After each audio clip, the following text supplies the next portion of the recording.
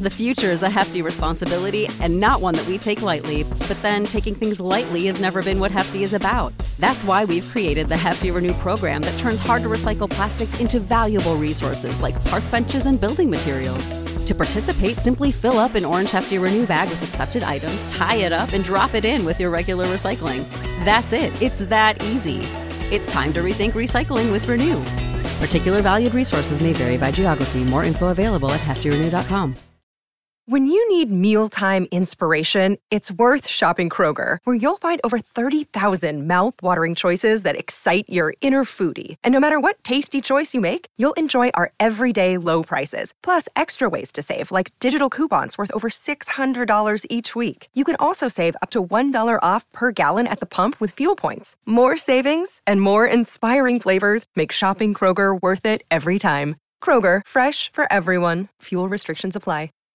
You know that fresh produce is the best produce. That's why at Kroger, we invest in local farmers to bring you seasonal picks that taste fresh from the farm good, like sweet corn, refreshing watermelon, and juicy peaches. So whether you're a delivery lover, a picker-upper, or you shop in-store, your local produce always tastes 100% fresh, or you get a 100% refund guaranteed. Kroger, fresh for everyone.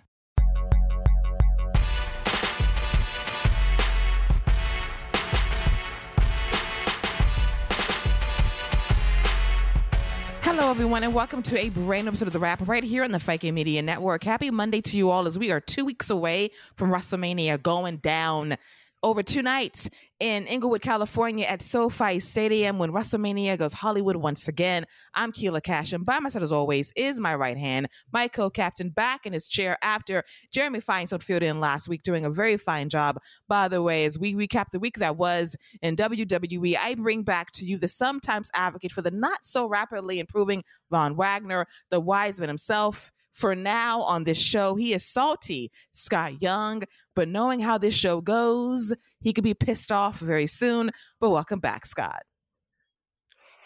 Thank you, Keila. It's always a pleasure to chop it up and talk all things WWE.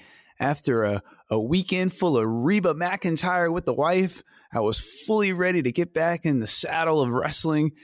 And then I hit the NXT midweek lull, and boy, oh boy, was that bad. So I'm really excited to talk to you, though, Keila. And shout out to Jeremy, man. Did a great job last week. Had me worried about my job. He made you sweat a little bit, did he? A little bit.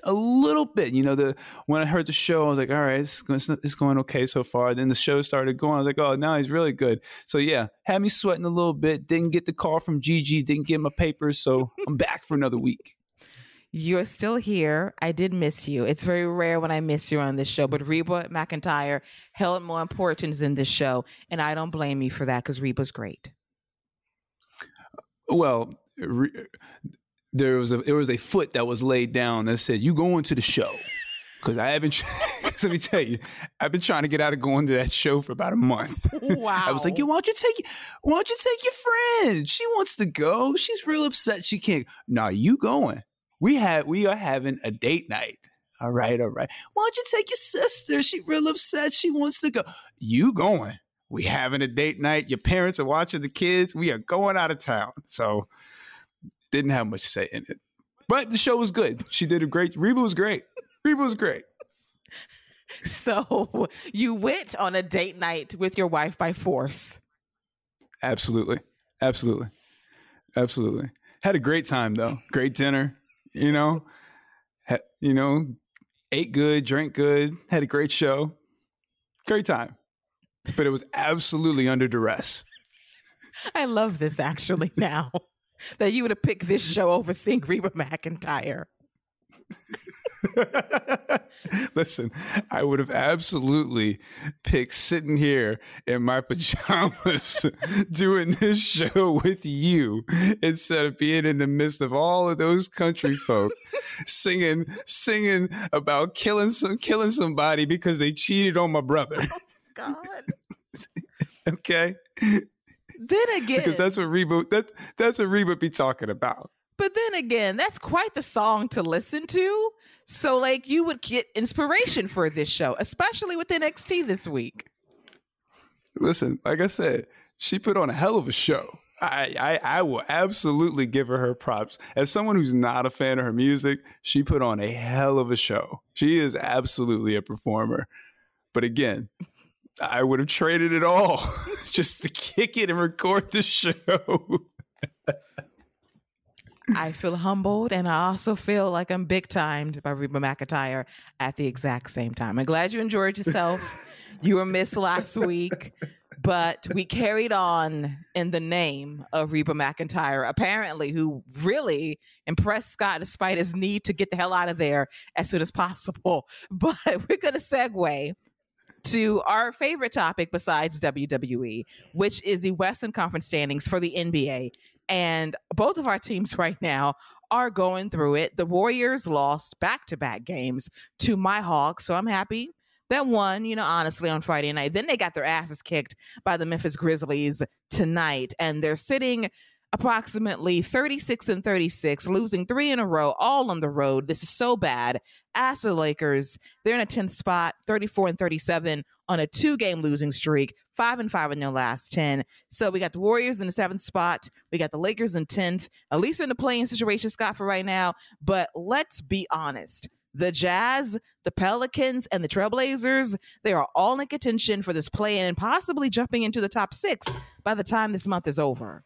Man, the West is crazy right now. So there's that. As far as first, let me touch on the Warriors real quick before I dive into my awful Lakers.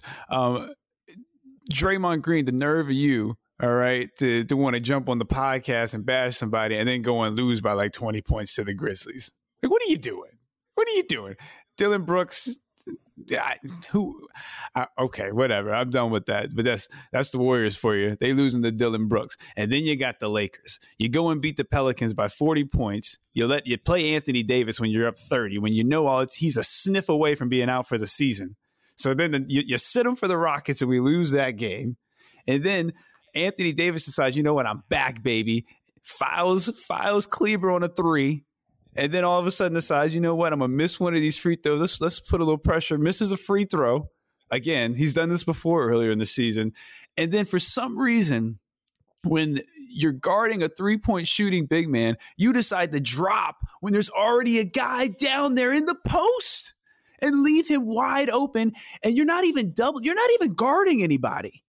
He's just standing in the middle of the lane, guarding nobody. And this is what we doing, man. Like, I don't get it. How can you be that good at defense and have that bad of instincts? It's just crazy to me. The highs and lows of the Lakers in a nutshell. Got me ranting over here about Anthony Davis's defense. Now I'm pissed off. Okay, so pissed off Scott has entered the chat. He's here now. He's salty and pissed. We all here. More so than a certain gimmick in WWE these days, but I'm going to leave that alone. If you know, you know. There you go. Way more compelling, by the way. Can Bobby fight you at WrestleMania? Still here. Listen, that's another thing that I'd much rather just sit here and kick it and watch WrestleMania. I'm not trying to take no, ain't no hurt lock being applied to me because I'm tapping. As soon as the bell rings, I'm tapping. Tap out. Nobody even got to touch me. I'm tapping. You got it. At least the check cleared when you tapped out. Listen, all I need is to get my entrance in. I'm gonna play some nice Tupac on the way down. Some hit 'em up, and then I'm out. I appreciate that. Your honesty in this moment really warms my heart to know you're in it for the check, immediate tap out, and at least you will show up. And that is very important with all 6 of your personalities intact. Yeah, I'd probably bring a 7th one for WrestleMania. Which one could it be? Country boy, Scott Young. Fancy Scott.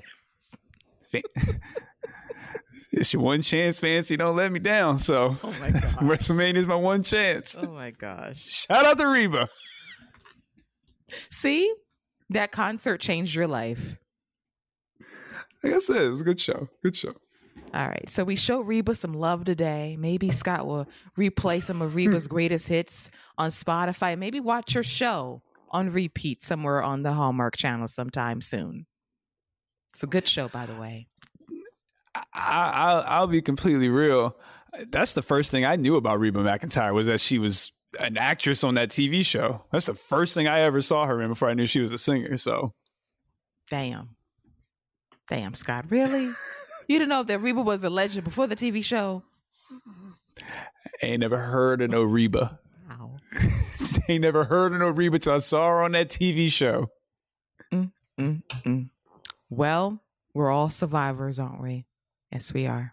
There you go. She sang that too. She did. She sung her heart out.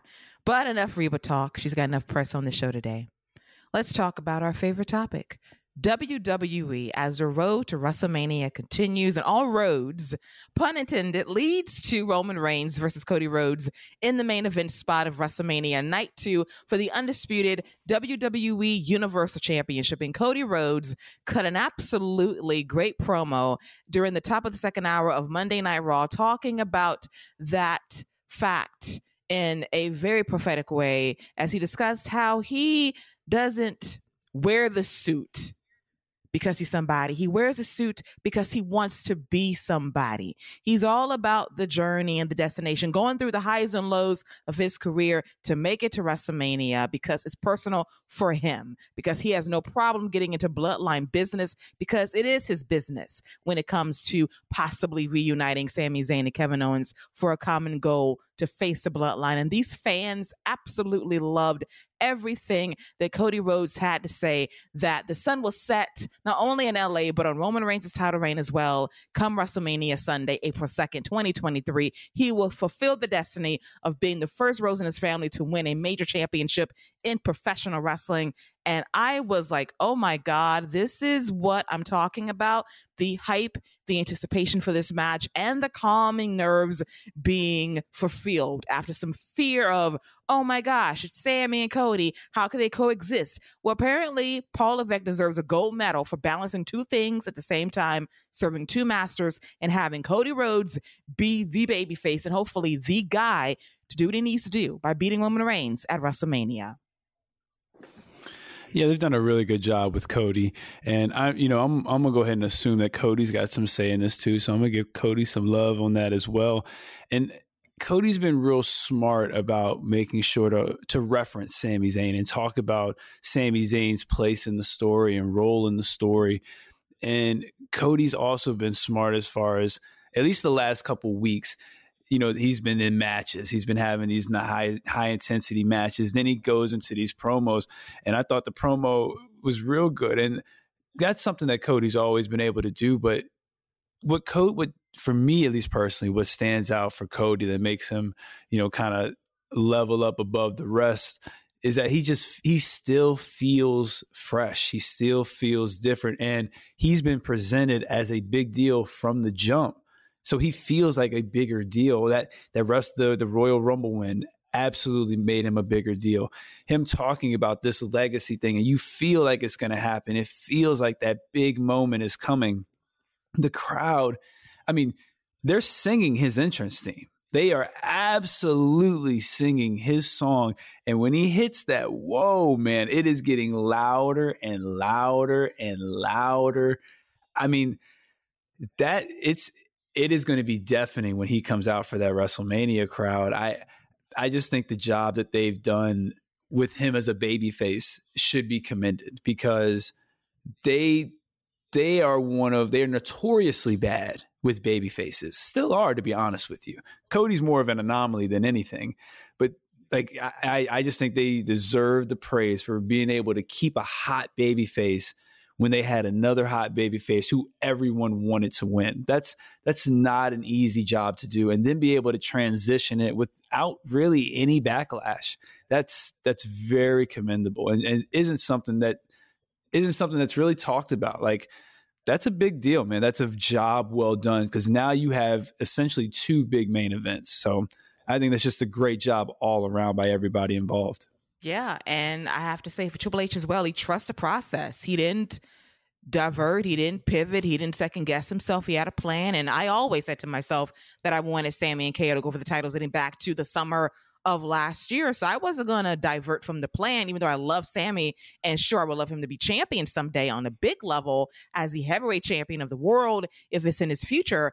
But Cody was kind of ordained from this since last summer due to the pec injury, and he was meant to win the Royal Rumble, and there was no pushback. The only thing that probably pissed off people was that we would prefer a surprise because we didn't get any surprises at the Royal Rumble this year. But besides that, Cody has been so over. That theme song is incredible for him. They pop in these key spots. They sing along, and the pyro's extravagant and extra. I love all of that for him. The suit game's on point as well. So all of this has worked out perfectly. And as you mentioned, at WrestleMania Night 2, that main event, that entrance, if we thought last year's return was incredible, his entrance for this year's WrestleMania vying for a championship is going to be simply spectacular. I don't know if you're going to get your flyover.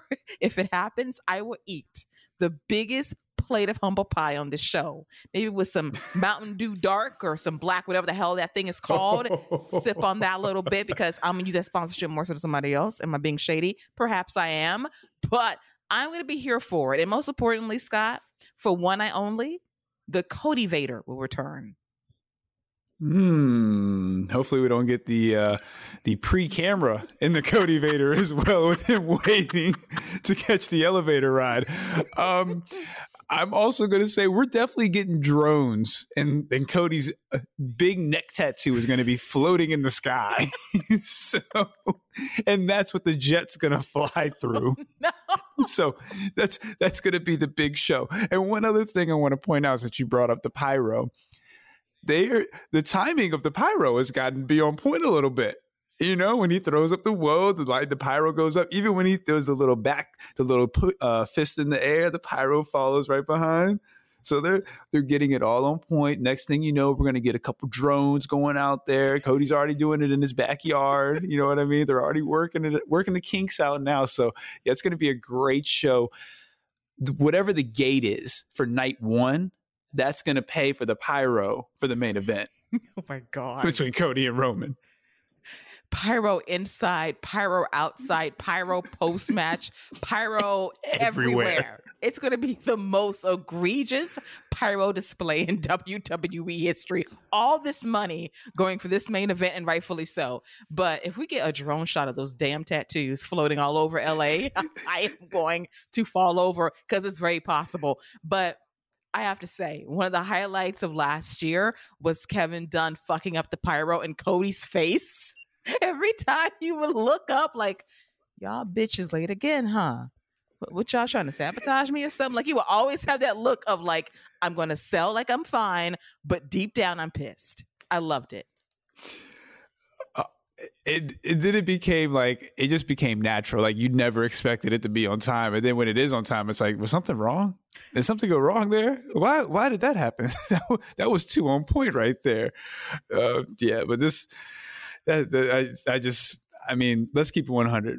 Night 2 is probably going to have like 4 matches because we need at least 30 minutes for the entrance. Roman's walk is going to be about 15 minutes. So between that, Cody's going to have some type of video play before his music hits. So that's 5 minutes. Oh, God. Listen, I'm thinking the whole last hour of WrestleMania is Cody Roman. The first 20 is the entrance. The next 5 to 10 is the introductions, going over the titles and all that. Then we got the 5-minute standoff because everybody's going to be chanting, Cody, Cody, you suck, all that. So that's 5 more minutes. The match will begin in about, an hour. And so after that last hour, so about that whole last hour be all Cody Roman. So what you're saying is, like, I should not bake a cake, but I can get me some Pillsbury cookie dough. And I can just mold those babies up, put them in a cookie sheet, throw it in the oven. And because Roman's entrance will take about 20 minutes. Absolutely. And the cookies will be done, they're resting. And Cody's entrance will take about another 5 to 10 minutes. All the pyro will go off, the drone shots outside the stadium. And boom, I can eat my cookies and enjoy WrestleMania's main event. You could 100% bake some cookies by the time the main event, when they start the main event, from the very first video in the entrance until the actual match start. Absolutely. You could probably bake 2 sets. Now that's pushing it now. 2 sets of cookies, that's asking a lot. I can probably pull off 18. You can miss it. You can miss an early couple headlocks. Ain't nothing gonna happen but a quick shoulder block. Roman's gonna look at him, throw up the 1. That's gonna happen. Cody might look at him and throw up a 1 to mock him or something. But that's all you're gonna miss at the beginning. You're right, because Roman matches are methodically slow at first, and they'll pick up around the 15-minute mark, and then the drama and the ref bumps, and then it is. Then Jay will make his decision because the decision is coming that night. But yeah, we are basically pinpointing this match for WrestleMania's main event, and it's accurate as fuck, by the way. So when we come back to review the show in 2 weeks, point for point, that would be the review minus the moves. Listen, we're already halfway done. See, can we actually clip this and add it to our actual review in 2 weeks, and then jump in at the end? Between you and Jeremy, I think we can do anything we need to. You're going to cede the floor to Jeremy for the review. Oh, no. I'm saying between y'all's magic as far as the editing and clipping. Well, you know what? That's possible too. I was wondering if you're gonna let him slide in for the review possibly as well. Make you swell a bit. Oh more. Yeah, he could absolutely join. He could absolutely join. The more the merrier. It might be late as hell though. By the time the show's over. Well, we've pulled late night ones before, so we could do it again, or we could do it. We do need to figure that out. That is something we need to figure out. Whether are we doing 2 separate ones? We're gonna do one big one. We do need to figure that out. We did 2 last year. We had technical difficulties, blaming a certain software program that made us run to Skype at 2:30 in the morning. So that's right. That's right. That show was horrible, but great at the same time. I love that show despite the lo-fi quality of it in terms of sound. Rey Mysterio working his magic again, his dark magic. He hates us. He really does. But I'm going to show him praise later on in this show, if you can believe it or not. But we're going to continue with a topic that was actually on my mind for our Hot Topics on Wednesday when I put the show together a couple of days before we do our recording. And it was actually a discussion regarding Austin Theory bitching out the Street Profits. And I erased it. And then Scott reminded me on Thursday, I have an idea for a topic. Let's talk about Austin Theory's great week after getting absolutely ethered by John Cena the week before. And I said to him, I thought the same thing. So this is 2 co-captains in sync with each other regarding Austin Theory, which is shocking. But Austin Theory did have a very good week as U.S. champion, because last week he was absolutely dragged for filth by John Cena in every sense of the word. He got tarred and feathered. He got bitched out in Boston. He got red. I loved it. He's my fellow AT-alien, but he deserved that smoke last week. So he needed a redemption, so to speak. He needed a chance to redeem himself, to get back on track, to be a worthy opponent for John Cena at WrestleMania, as he will defend his U.S. championship on the grandest stage of them all. So this week, we have the Street Profits in the cut backstage, and they think they can make jokes at Austin Theory's expense about how he got chewed out by John Cena. And Austin Theory looked at them and said, well, look at me and look at you. I have a match against John Cena at WrestleMania for the United States Championship. What are you 2 doing at WrestleMania? Oh, that's right. You're not on the show, and hell, you might have a job in a few months. And let's see, which one of you are hungrier? Is it you, Dawkins, or is it you, Montez? Based on what I see before me, I think Dawkins is a bit more hungrier than Montez, who takes everything as a damn joke. And at that moment, the Profits had no answers to any of this. So you let a guy that got cooked by John Cena cook y'all a week later, and deservedly so, because he shouldn't have been talking shit. But I absolutely enjoyed this segment, despite the smoke the Street Profits got. But shout out to Montez Ford, though, because only he in 2023 could pull off the Cole Brown for Martin legendary bird call.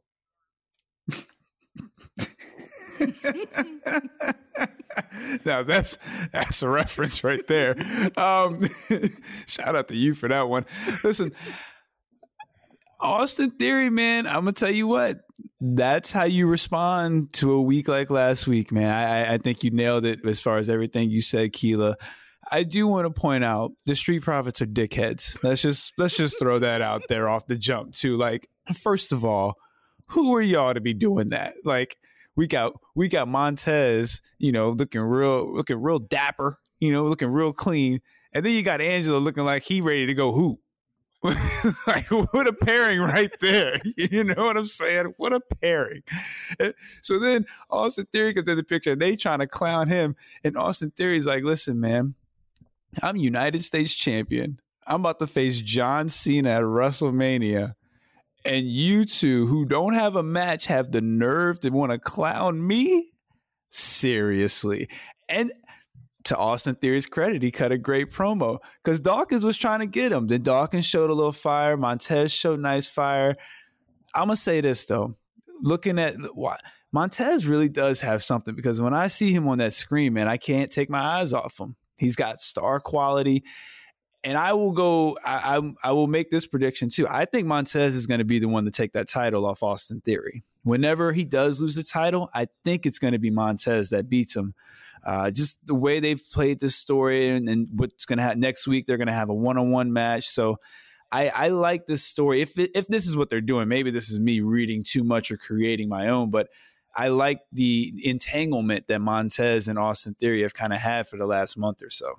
Me too. I love it as well. There is simmering tension between the two because you do wonder who's going to break out a bit more. My money's on Montez Ford. But Dawkins is great as well. He's not going to be the Jannetty in the situation. He's going to be fine. No. He is really talented, best shape in his life, so damn good in the ring, charismatic as hell. He can carry his own weight. Montez Ford, he's Fresh Prince, as you talked about Elimination Chamber last month. And yes, Bianca Belair did put that entire fit together. And I'm like, damn. No wonder he looked great because she put him together nicely. And I go back to his performance in that chamber. The fans were already clamoring for that moment to him to be U.S. champion. I would not be mad at it. I would love to see it sometime this spring or summer, but he's still my pick to possibly win Money in the Bank in the UK. I would love that for him so much. But Austin Theory needed the bounce back. He got it by way of the Profits for talking too much shit. But they'll be fine heading into WrestleMania. They'll find their spot via a showcase match if rumors are to be true. But let's talk about the match between Dawkins and Theory because it was pretty good for what it was. But when Theory countered that clothesline splash with a right hand, he decked the shit out of Angelo Dawkins. I think he went to Atlanta for a moment before going 8 down for the win. I was very happy because for a change, Austin Theory won clean. NFL Sunday Ticket is now on YouTube and YouTube TV, which means that it just got easier to be an NFL fan, even if you live far away. Like maybe you like the Bears, but you're hibernating in Panthers territory. But with NFL Sunday Ticket, your out-of-market team is never more than a short distance away. Specifically, the distance from you to your remote control. NFL Sunday Ticket, now on YouTube and YouTube TV. Go to youtube.com/presale to get $50 off. Terms and embargoes apply. Offer ends 9/19. No refund. Subscription auto renews. What's up? It's Kaylee Cuoco. When it comes to travel, we all have a happy place. I just went to my happy place. I just went to Maui, and it was truly amazing. Priceline has always been about getting you to your happy place for a happy price with deals you really can't find anywhere else. Like up to 60% off select hotels in Costa Rica or 5-star hotels for 2-star prices in Cabo. Go to your happy place for a happy price. Go to your happy price, Priceline. I would have done one thing differently, and I get why they didn't do it because then you're really kind of hurting Angelo, even though I don't think it would have.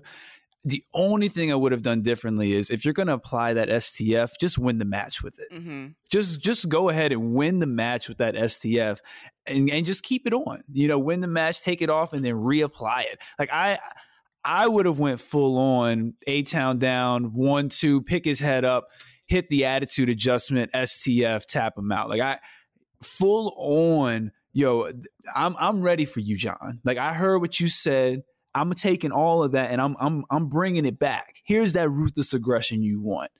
And like that's what I was expecting him to do. That's what I would have done with that. And even he can even cut that quick promo. This is what you wanted. This is how it's going to be from here on out. This is the ruthless aggression that you asked for. I'm ready for it. Like, that's the promo he needs to cut anyway, whether it's next week in the ring or in 2 weeks face to face. But he's got to cut one of those promos where he's in the ring telling John, hey, I heard what you said and I'm ready for this. I'm ready for this moment. I'm taking this one and I'm running with the ball this time, because everything John said was true. So he still needs to reply to John with the way he went at the Street Profits. He's still got to go at John like that one good time before Mania.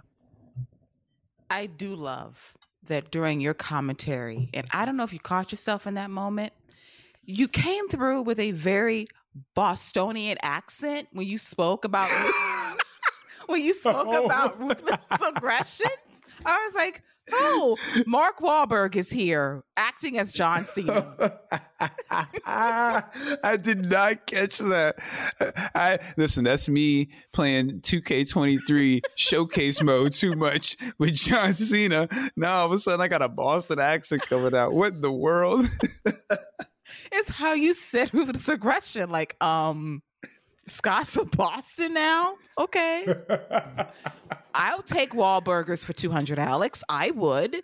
Okay. That took me back a little bit. But I loved it. That's great. Listen back. You'll catch it at the exact moment, like Boston Scott entered the chat. That's like your 8th personality.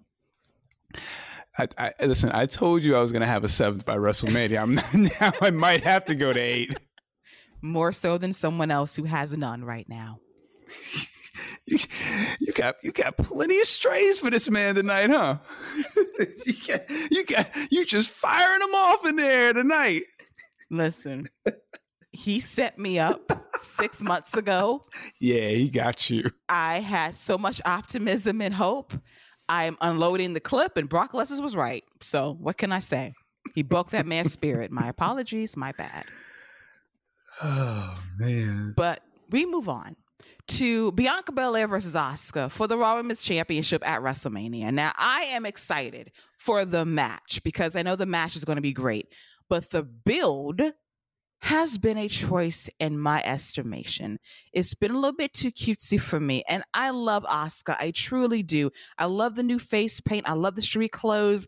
Sometimes the wardrobe was a bit of a choice for me. I love what she wore after the Royal Rumble. That was really sleek and chic. The last couple of weeks wasn't filling the choices in terms of wardrobe, but at least it's different. But what I don't like is this cutesy act of let me spew goo out of my mouth. Let me take your championship and dance around for a good 2 minutes. It's a lot. I want this to be taken seriously because they can really deliver. But here's the thing. Of course, the match will be good, but I want to care emotionally about this feud. Why are we looking forward to this match? Yes, they're great, but give me the why. Give me the root cause, because it's lacking for me. And it reminds me a bit of Sasha and Bianca a couple of years ago at WrestleMania. We knew at face value the match was going to be great, but the story heading into the match was shit, because let's not forget they were fighting over Reggie, the sommelier at the time, and Carmella. So the story leading up to the match is falling a bit short for me, even though the match will be great. But when it comes time for the match itself, I do wonder about the crowd reactions, whether they will care one way or another emotionally for Bianca and or Asuka when it counts most.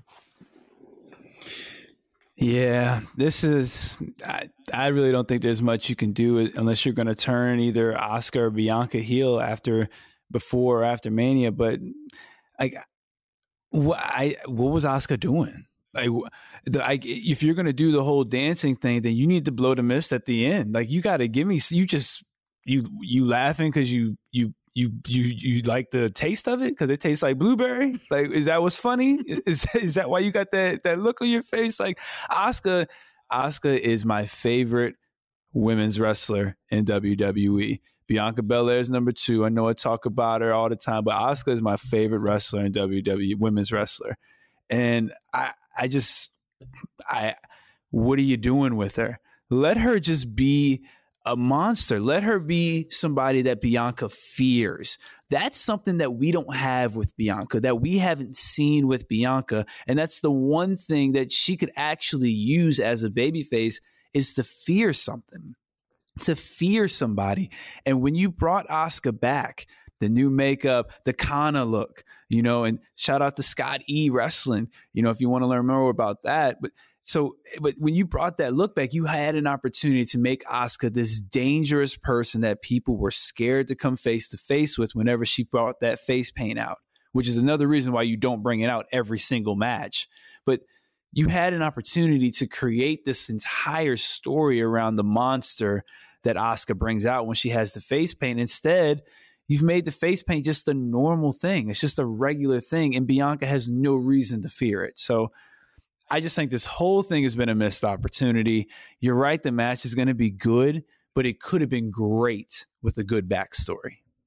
That's the key. And now we have this will they coexist tag team match on Monday between Asuka and Bianca Belair versus Chelsea Green and Carmella. Like, great. So they will coexist. And then one will turn on the other, possibly Asuka misting Bianca Belair days before WrestleMania. Like, do it already. Give me a reason to emotionally care, because I know I'm going to be standing for the entrance for Bianca Belair and Asuka.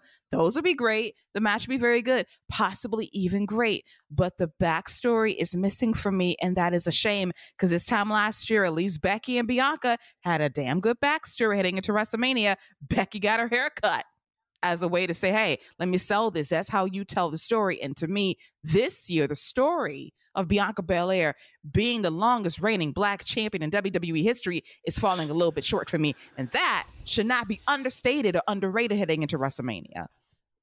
Man, say that again with your chest. Come on now. I mean, like, why is it? Oh, my bad. It's not February.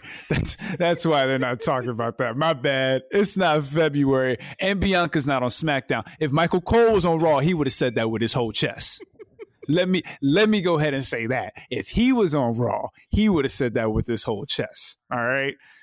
So, but it ain't February and we ain't got Michael Cole. But I mean, you're right though. Like, you're absolutely right. She is literally making history every single day she's champion, and we're not talking about that. Like, Bianca Belair is coming off of 2 classics at WrestleMania, 2 great matches, one history-making match and one great match to open the show. So for me, there is a lot of pressure on this match. Not like pressure, but just I have very high expectations for this match, because I've seen what Bianca could do at the highest stage, and I've seen what Asuka could do at this stage. So, that's why I think the story for me is so disappointing, because you could have had a great story and made me think maybe Asuka does take the title, because Bianca's had it so long, and maybe it is time for something fresh. But I don't think there's any chance Asuka wins now. No, we could be surprised. You never know. But I'm just hoping that they can overcompensate by delivering a classic at WrestleMania. I don't doubt they can do it, but a nicer story to tighten things up would definitely help along the way.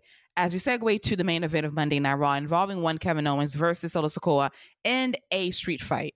And this match was fun for what it was. We had the table tease by Kevin Owens and Solo saying, no tables for you, in a great heel heat moment. A highlight was actually Kevin Owens setting up these chairs in the ring, seats facing each other, so you know a bump is going to go down. And Solo is going to basically toss Kevin Owens back first onto the seat of chairs. It's a horrible bump. But then what irritates me a little bit is moments later, Owens pops right back up. He beats Solo ass at ringside. He splashes him into the barricade. They fight backstage. And then lo and behold, the Usos come out. They double super kick KO in the gorilla position. And they kick his ass down the ramp. And Solo hits a Samoan spike on Kevin Owens for the victory. And Kevin sells this by spitting up blood. It's a very graphic visual that I did not care to see, but at least it showed the impact of Solo's finisher.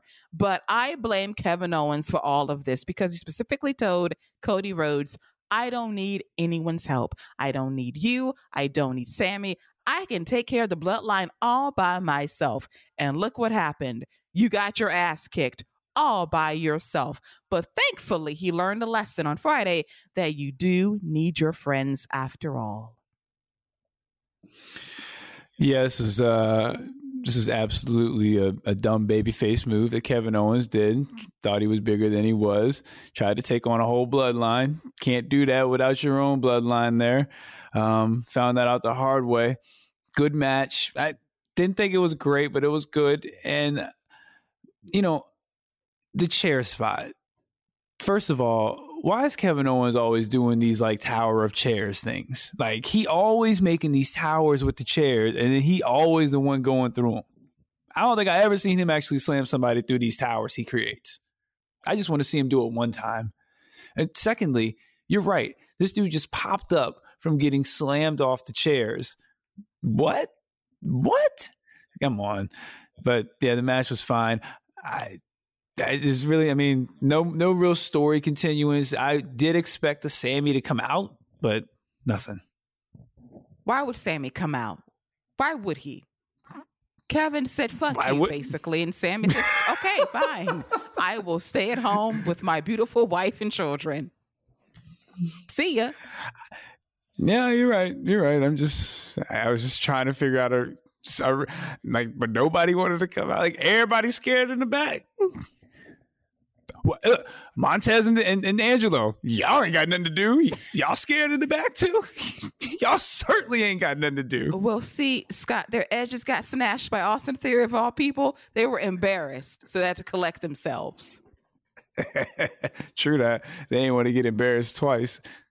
Just saying. So would you want to come out there after Austin Theory of all people with his chain embarrassed you and told you nothing but facts, saying, I have a match at WrestleMania. What do you have? Not even the pre-show. And guess what? They don't even do pre-show matches anymore. So you have nothing except maybe you can hold Bianca's coat before she gets out there to the ring, Montez. Oh, wow. Oh, wow. You really went in on Montez right there. Huh? I love him, but he shouldn't have been talking shit. I just gave him a couple body blows. You went full on Creed 3 on him. My apologies, Montez. I love you. God is good every day, isn't he? Yes, he is. God is good. Amen. Amen.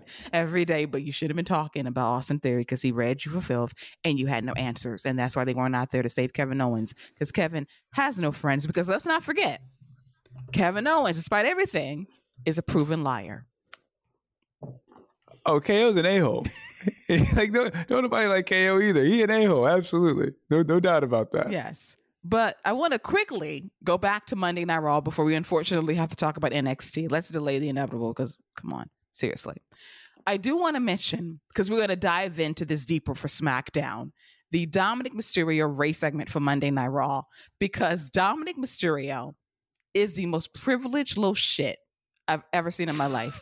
I love him. This dude came out here and cried about his childhood trauma of my dad missed my graduations. He missed my promotions. He missed my birthdays. He missed all these special moments in my life. And then when I turned 16 years old, all my friends got Mercedes Benzes for their birthdays. You know what my dad gave me? The horror. He gave me a BMW. Not only that, y'all, it was M class. Like, you little shit. You just dogging the car, a good car at that Ray gave you for your birthday. Egregious. And once again, Ray, despite his best efforts, refuses to fight his son, and the crowd boos, and Dominic eats it up. I love this storyline so much. I love it even more after Friday, but your quick thoughts on this, Scott, as apparently a BMW is too good for Dominic Mysterio, M-Class series and all. I'm going to save my real thoughts for the SmackDown segment, because that's where we really get juicy. But I thought this was a good segment. Rey Mysterio is, I will say this, for as bad as a father as he is, he's a very good actor, which is pretty good because he's always been acting like a good father. So makes perfect sense. Hey, you talked about me having a stray from Montez Ford and other anonymous people on this show. Oh, that wasn't no stray. That's the difference between what I just did and what you did to Montez. That wasn't no stray. That was a aim directly at your chest. Oh my God. Protect your neck. Oh, Wu-Tang forever. I'm sorry, Ray, for what happened. I think perhaps Scott might apologize during SmackDown. Maybe. We'll see. But damn, that's all I got right now. That was a hell of a shot you took on him. Booyaka. Nope.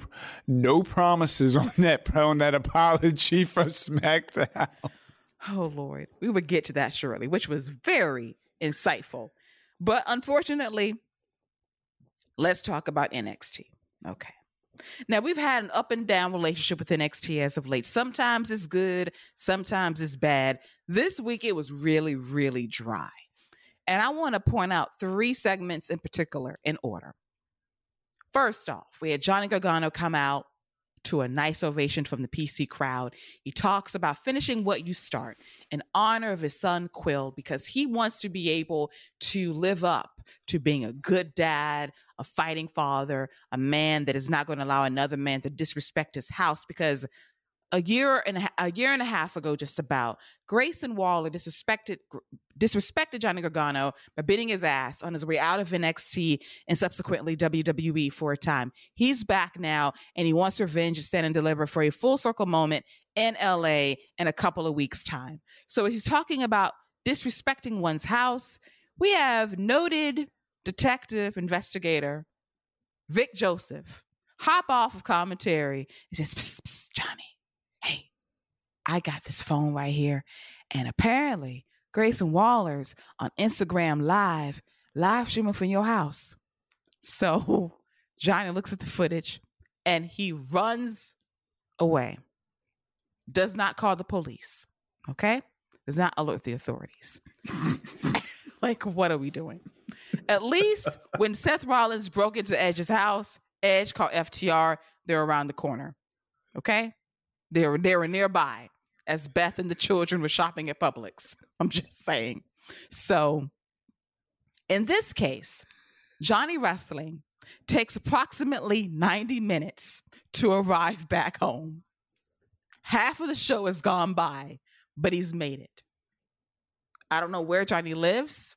Condo. Is it a condo, an apartment complex? I don't know. The WWE salary isn't salarying right now for him, so they're still living in the Oscars of Orlando, apparently. So Grayson Waller's outside, and they're fighting. And Johnny actually has the advantage for a time.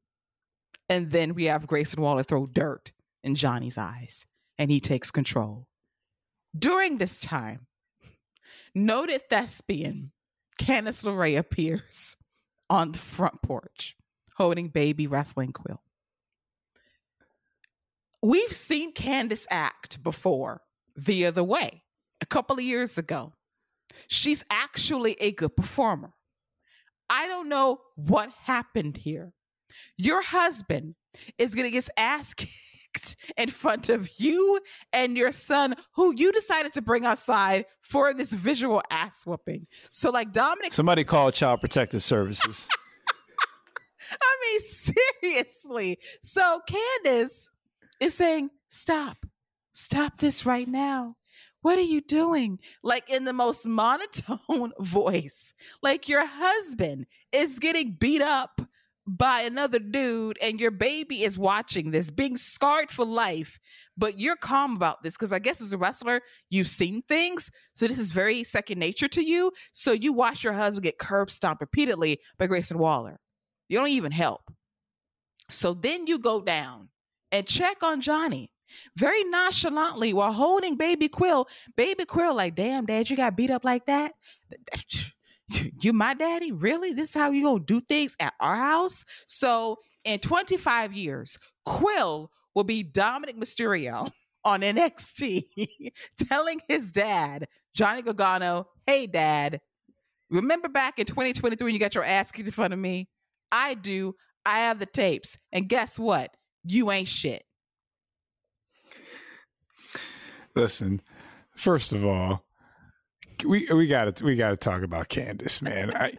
First of all, instead of putting the baby in the crib and locking the door or something, and closing the door and bringing the key and locking the doors to make sure your baby's safe in there. Because you got a madman out here. You have a madman out here. Better yet, locking yourself inside the house with your baby. You bring the baby out where the madman is beating your husband with a broom. He just broke a broom over your husband's back. He throwing trash cans. And you out here with the baby. Where are your neighbors? Where they at? What they doing? Because I know I got nosy neighbors, and if I was fighting in the backyard, I'd have had about 3 cops called at least by the second punch. Maybe it's the neighborhood. I don't know. You know what I'm saying?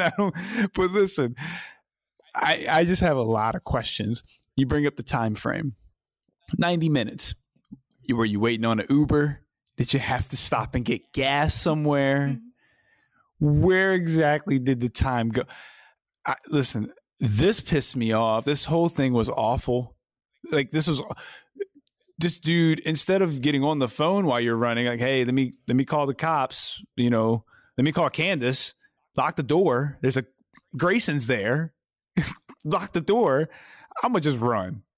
Did he run home? Did he just run? Did he Forrest Gump it? Did he Forrest Gump it back to the crib and just run? This is awful. And it only gets worse.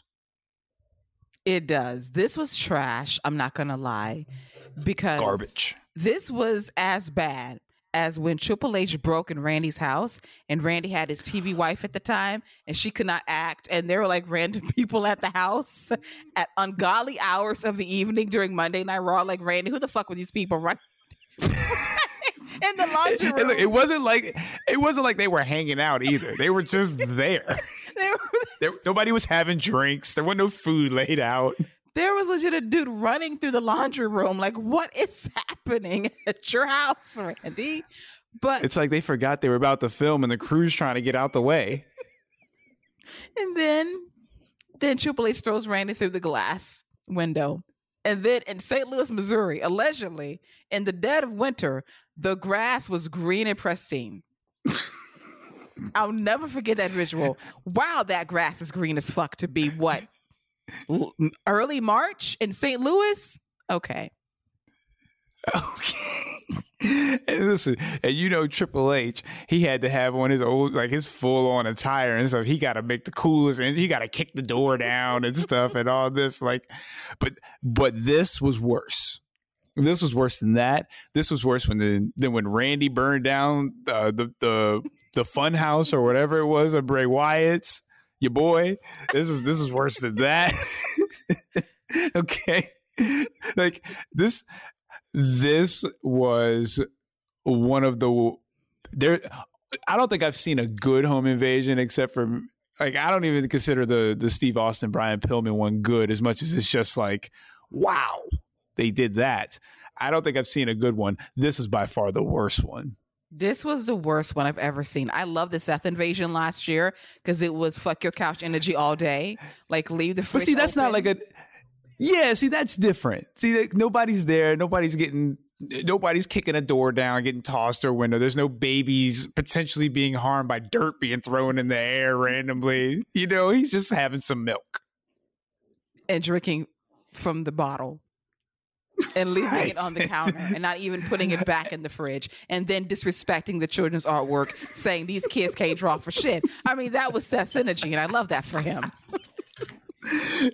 To be fair, that might be more disrespectful than what happened to Johnny Gargano, to be fair. That is true. He came for that kid's art. You, not even that. Drinking the milk out the bottle, that is the most egregious thing I think he did. And left the fridge door open. Because they use that milk the next day. Ain't nobody go to the store that night. Beth was at Publix apparently with the girls. The milk was full. What she was getting, they had a full thing of groceries in that fridge. Man, she was getting some venison, some deer, some duck. Because they live in the woods. That's true. You right. But come on, man. She was out getting some venison with the kids. This dude said, "Listen, I gotta embrace the role. I gotta do some method acting for Vikings. So gotta get some venison. Gotta live the lifestyle." Okay, I'm just saying, get some venison, for real. Okay. Get that True deep that. cut shit. And then, like, he told David and Daniel, hey, check my house. At least they went over there and checked the house. What's Seth left? Just saying. Seth was like, yeah, I ain't fighting them boys. I do flips. I ain't with the fist. See, all of that was better than the shit we saw on Tuesday. See? Reliving Absolutely. that was No better. doubt. You're right. You're absolutely right. Touche. All right. So, venison. Way too much time on that. I'm still stuck on venison, how I came up. I want to know, did you watch The Last of Us? Have you been watching The Last of Us? I've been watching that, and then I watched the Tournament of Champions today on demand, and I saw venison being cooked. So that's on my brain right now. See, there it is. There it is. Yeah, but Bambi is delicious. Just saying. It's a great gamey meat. Now that just took a dark turn. Well, that's what it is, essentially. Listen, we all know what it is, but you ain't gotta name it. You ain't gotta name the Bambi though. We all love Bambi. We all got love for Bambi. Don't nobody want to eat Bambi. All right, to be fair, Bambi's mama. She was great venison when that man shot her, but I'm gonna leave that alone. Can't even look Bambi in the eye. Why yet? Because I done ate your mom. Can't even look you in the eye. How that also was delivered by you, sir. You're right. There's a lot to unpack there. There's a whole lot to unpack in that sentence right there. If somebody just hopped on and heard that sentence from the pod, it had no context. Okay, what's going on here? I need to know what's going on here. I hope that's not what's getting clipped for YouTube. Listen, it might give NXT some views because this show sucks. Might get more views. Help them. All of this was better than the home invasion and what's next on the agenda. Because, it's very important as wrestling fans to sometimes suspend our disbelief. But even I cannot turn my brain off to a live camera crew taking part in a break-in of someone's office. Oh. Because Fallon Henley and Josh Briggs decided to break into Kiana James's office at night with a camera crew in tow who was a participant of this break-in. They get in the office and they're trying to find dirt on Kiana James to prove that she's cheating on the Virgin, Brooks Jensen. They're trying to find this proof that she's been living a life of dishonesty and infidelity. So there were some flowers delivered last week to her and she hid the card. So they're going through the plan and we got Briggs in his damn camo hiding in the cut like an idiot. He pops back up and then they're going through the planner and they have a plan regarding, hey, I'm going to become tag team as champion. I'm going to get me a boyfriend in Brooks Jensen. So Kiana's plans are planning. And then we get to the card that Sebastian gave to Kiana James. And then they read the card saying, I had a great night at dinner and an even better morning. And then they drew the conclusion that Kiana's been stepping out on a guy named Sebastian. So they leave. And they don't put anything back where it properly belongs, as the camera crew is an accessory to this crime. Now, on top of that, you don't think Kiana James and Brooks Jensen are not going to look back on this footage, which is probably on YouTube, by the way, easily accessible. What the hell they're going to say on Tuesday when they looked back at this criminality take place in real time? What do you mean? We went into Apollo's brain and nobody had anything to say about that the next week. So this doesn't surprise me at all. I'm really glad that you gave that recap, because when I saw Mr. Briggs with the full tree outfit on, I turned it off. I skipped past that part. I was like, yeah, I'm done with this. After having to watch the home invasion and then having to watch a home break-in on the same show, Like I'm wondering, where is On Patrol Live when you need them? How come nobody's on patrol when you need them? What is this? What? This is not a TV show. Like, this is not a sketch comedy show. What is going? Hunter, I mean Walker Texas HBK. You know, this is not all that. This is not Saturday Night Live, buddy. You don't get to just do whatever you want. This is crazy. This was awful. Absolutely awful. And everything you described from what I didn't see sounds awful. And the only silver lining, and it's not even a silver lining, if Vince McMahon was still in charge, I would be very concerned that Sebastian would be Jay White. Oh, God, no. If Vince McMahon was in control, I would absolutely have that fear. Thank God he's somewhat not there. Jay, if that is your future, change your mind now. Rescind the contract. Get out while you still can. Go to AEW. I actually encourage that. Go. I'll give you 6 cheddar biscuits if that happens. I swear. Listen, my man, if they want to change your name to Sebastian and have you feuding with Jackoff Jensen, you know, with Brooks and Dunn, just say no, homie. You know, just say no. Pass on that with all due respect. Take care of your business somewhere else if that had to be your choice, because good Lord, I don't want that for him. I don't want that for us. This storyline sucks. I loved it at first. It jumped the shark this week officially. I'm kind of over it now. And damn it, Scott, Josh Briggs doesn't want Kiana James. Damn it. That would have been the story. I mean, like, what? So now, I don't want to. I was really hoping that Jackoff Jensen was in on the whole thing. Maybe he's Sebastian. Maybe he's got like this whole other personality. But this whole thing is awful. I don't care, man. I don't care about NXT. I'm just waiting on the special. Just give me, like, you have so much talent on that roster, and you can't give me one of the Coffey brothers versus a Creed brother for 10 minutes instead of this. Like, what are we doing? It's insulting, and I'm over it. And I hate to say it, because normally this is a guilty pleasure of mine, but not this week. This is pretty damn bad. And even Scott, I have to go in on my girl Roxanne Perez and whatever the hell is going on with her and the NXT Women's Championship. I was not a fan of the fainting last week at the end of their match against Miko Satomura for the championship, which was very good, by the way. But Shawn Michaels wants to live like it's 1995, playing off his favorite storylines, Walker HBK, doing too damn much. So we got a doctor basically telling us everything's good. Heart's good, brain's good, she's doing good, but we don't know what's wrong. We can't diagnose the exact issue, but everything is looking good in terms of the inside stuff, medically speaking. Then we get to Booker T, who just heard the doctor say, it's all good. We still wonder what's going on, but in terms of her physically, she's doing all right. Booker T, noted medical expert, tells us it's touch and go right now.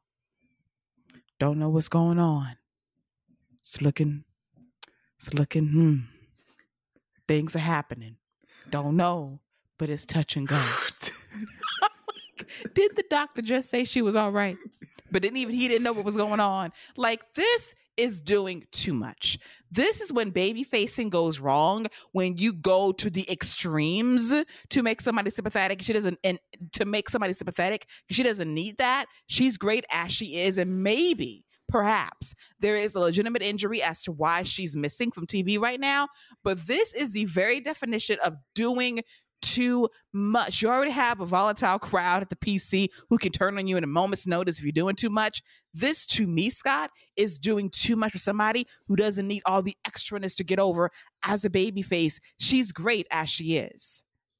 Roxanne is a future star unless you literally try to make her stumble and fall and give her a reason not to be. Like, that is the only thing stopping her from literally being a foundational piece of any organization. And yet HBK wants to go back to the gimmick he had when Orton was punting and RKOing people back in the day, and HBK all of a sudden had head injuries. And like, I don't even like, she doesn't even have a match. So it's not like this is to soften her up for this heel opponent, you know, who is coming after the title or something like that. So their title's in jeopardy. She doesn't even have a match. So we're not even building towards something. You know, it's not like she has a surprise opponent or something. We're not even building towards something. We're about to be at the biggest, the WrestleMania for NXT, and you're not even building towards anything with your women's champion, who you've built up for this since she's been there, to be this star and to be this foundation in the division, and you are not building towards anything at your WrestleMania, at your biggest show of the year. It's baffling to me. And you got Booker T, who I love Booker T. I'm all for his commentary. I think he can be really good sometimes when he's engaged, but he was in his own world. Like, they just laid it out like you just said, and he's like, I don't know if what's touch and go? What did you hear that you don't understand, that you can't that Vic can't break down for you? Like, the show was awful, man. Like, NXT is like just the biggest. You just never know what you're gonna get, man. Like, you could have a couple weeks ago, it was great. Like, we had great matches, a good flow, and then tonight I thought everything on the show was bad. I can't think of one good thing on the show. Where's Scripps? At least Scripps, I could see a good flip. I ain't even seeing that now. Scripps was on the show on Tuesday. I must have missed Scripps. Scripps was writing scripts backstage. Yo, come on, man! Like, why we got this man in this? First of all, this dude's name is Scripps. Okay, like, what are we doing? Secondly, what's up with the hacker gimmicks in NXT? Like this, this superhero hacker thing. What's up with that? So we have NXT Anonymous, who is just backstage getting all the tea, doing more work than Mustafa Ali 3 years ago as the hacker. And then we have Scripps writing scripts backstage in the dark in his mask. And then I immediately thought of you because we read him for filth a couple of weeks ago on this show, because you wanted Scripps back just in time to cause trouble for the version. Listen, he is the key to all this. He is going to be the key to all this. I must have missed him when I fast forward after the break segment, but man, yeah, where's Scripps at, man? If you're gonna give me a break in and a home invasion, just give me Scripps flipping and doing little secretive stuff. Give me him doing his Ghost Rider stuff. Oh my God! Not you bringing up Ghost Rider. Ooh, that's a hell of a reference right there. Ghost Rider, Wishbone. What y'all know about them? Oh my God. You are targeting my very childhood. Ghost Rider. These children today do not understand the greatness of Ghost Rider. Don't have a clue. You don't understand. Don't have a clue. You don't appreciate Ghost Rider. You don't know about that black pen that you had to write in to make sure that Ghost Rider could read it. You don't know about that black pen. You had to have that certain black pen that make sure he would show up. Come on. To unscramble the words now. And on top of that, he made composition books cool. Okay? Right? I got one just so I could write little stuff to Ghost Rider. And don't even get me started on Wishbone. Oh my God. You want to talk about somebody who can go through the history. You want to talk about different personalities. That man had them all. Wishbone educated you on the classics. I didn't know about Mark Twain before Wishbone. I didn't know about Cyrano before Wishbone. I didn't know about Whip Van Winkle before Wishbone. That man educated me on the Odyssey. That man shot a bow and arrow and got his woman. Wishbone got girls. He bagged chicks on the show on a regular basis. Wishbone has swag. Swag for days. He was Robin Hood. Yeah. Hey, listen, I'm just saying, man. I'm just saying. Classics. All better than NXT this week. by the way, us talking about stuff from nearly 30 years ago was superior than NXT. Keith Lee's outfits are better than NXT. Not you coming for the cape again. Hey, listen, he know better. Like he's got to know better, right? Somebody got to tell him. Better than Scripps' outfit. Is it? It is. Okay. Scripps looks like a bootleg hamburglar. He does. Oh man, Scripps looks like a poor version of those writers from Lord of the Rings. Oh God. Oh my goodness. Okay, I'm trying to recover here, but because why not trash this show even more? Because we talked about Ghost Rider, Gooey Gus Scripps. The end. Gooey Gus. Oh man, NXT was really bad, and I mean, we didn't even talk about the show. Like that should tell you everything you need to know about the show. The show was bad, but I will say the one glimmer of grace that was good was Soruka and Zoe Stark. I did like that match a lot. Shout out to Zoe. Zoe is a professional, man. She does her job, and Sol Ruka is definitely a blue chipper. So yeah, I'll give you that. You can have that. I could definitely watch that, but it's not worth going out of your way to watch the whole show. Just find that on YouTube. Absolutely. Get your 2 minutes and be done with the show. Don't even give them the view. Damn. Pirate it off Twitter. Find the highlights, and then there you go. That's all you need to go on. But this wraps up a very bad NXT. But we covered it to the very best of our ability by talking about Wishbone and Ghost Rider, which are both better than this show this week. But let's segue to a better show. Friday Night SmackDown on Fox. A very good build to WrestleMania with some great talking segments. But I want to shout out one Zelina Vega, who, dare I say, on this live mic today, that she might have had her best performance ever in a WWE ring because she was on fire during this mixed tag team match between herself and Santos Escobar versus Rhea Ripley and Dominic Mysterio. This was highly entertaining, and anytime Zelina and Rhea were together in the ring, they tore it up. We had hurricanranas, moonsaults. We had Zelina delivering knee strikes with precision. She was working. DDT to Rhea Ripley, spiking her on her head. But unfortunately for Zelina Vega, she gets caught up with a riptide by Rhea, and she ate that for the 1, 2, 3. But I really enjoyed this match, and Zelina Vega was a highlight. And I did see someone on Twitter note that possibly, you could do Zelina and Rhea Ripley in Puerto Rico for Backlash in May. Perhaps. Why not? Yeah, Zelina looks fine. I'm not gonna lie, I had a hard time taking her serious when I saw her stand next to Rhea and she came up to like Rhea's thigh.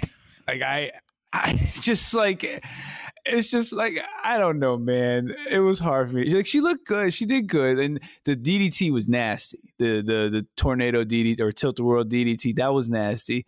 Who would have thought her working as a babyface would be the best that she has looked in WWE? I agree with you on that.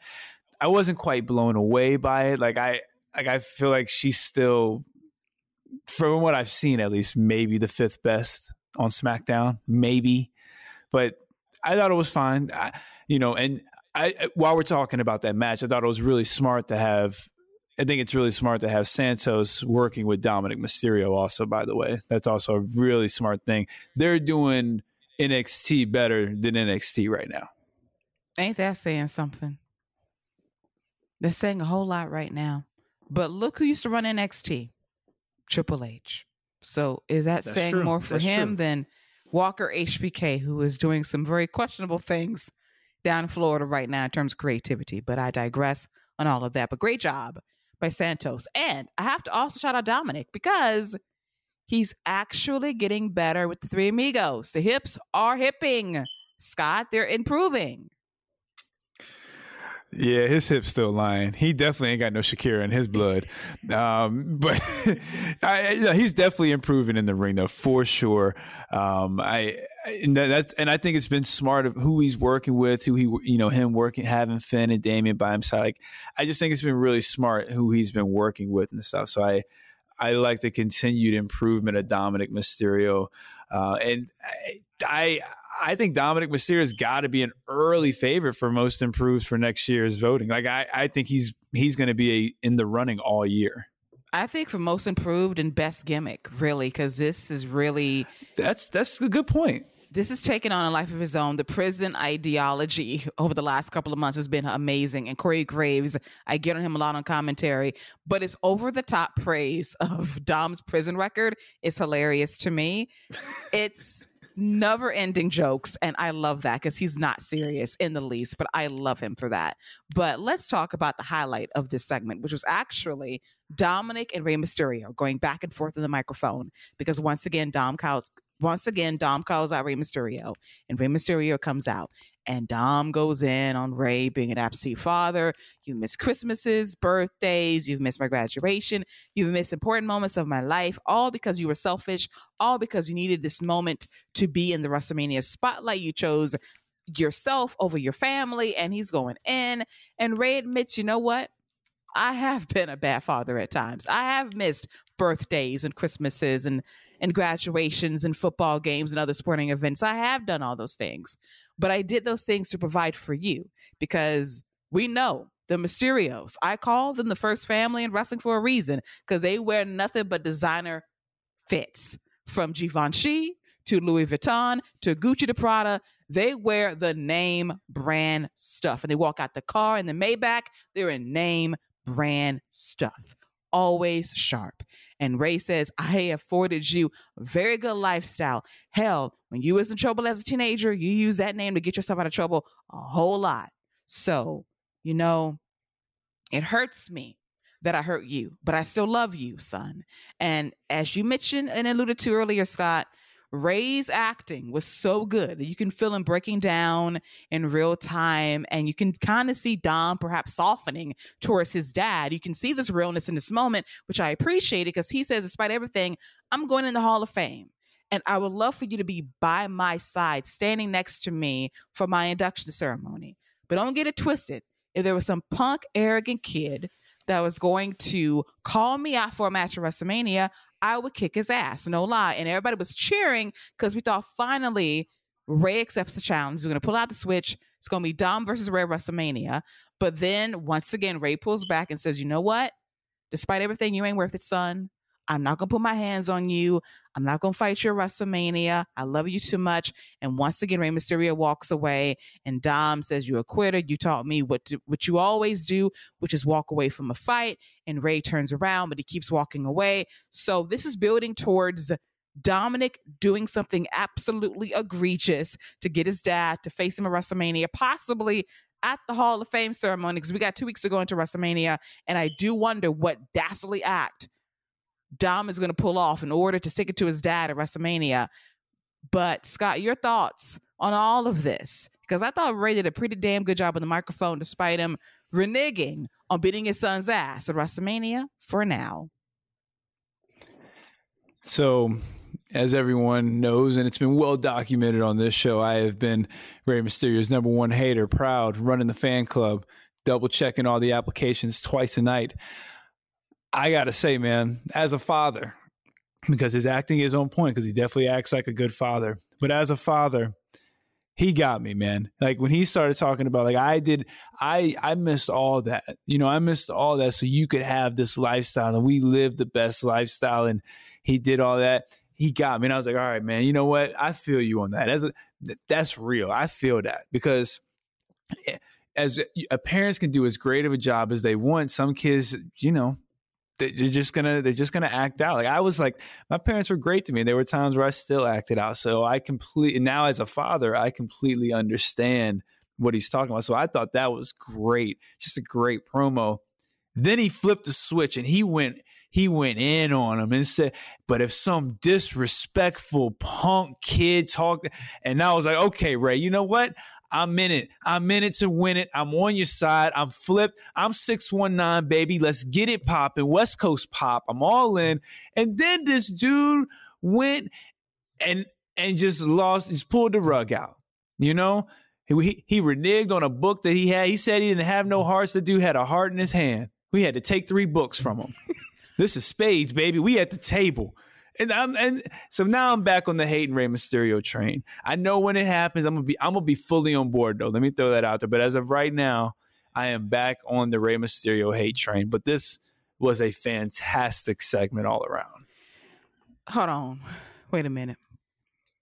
Had to give me some water for a second.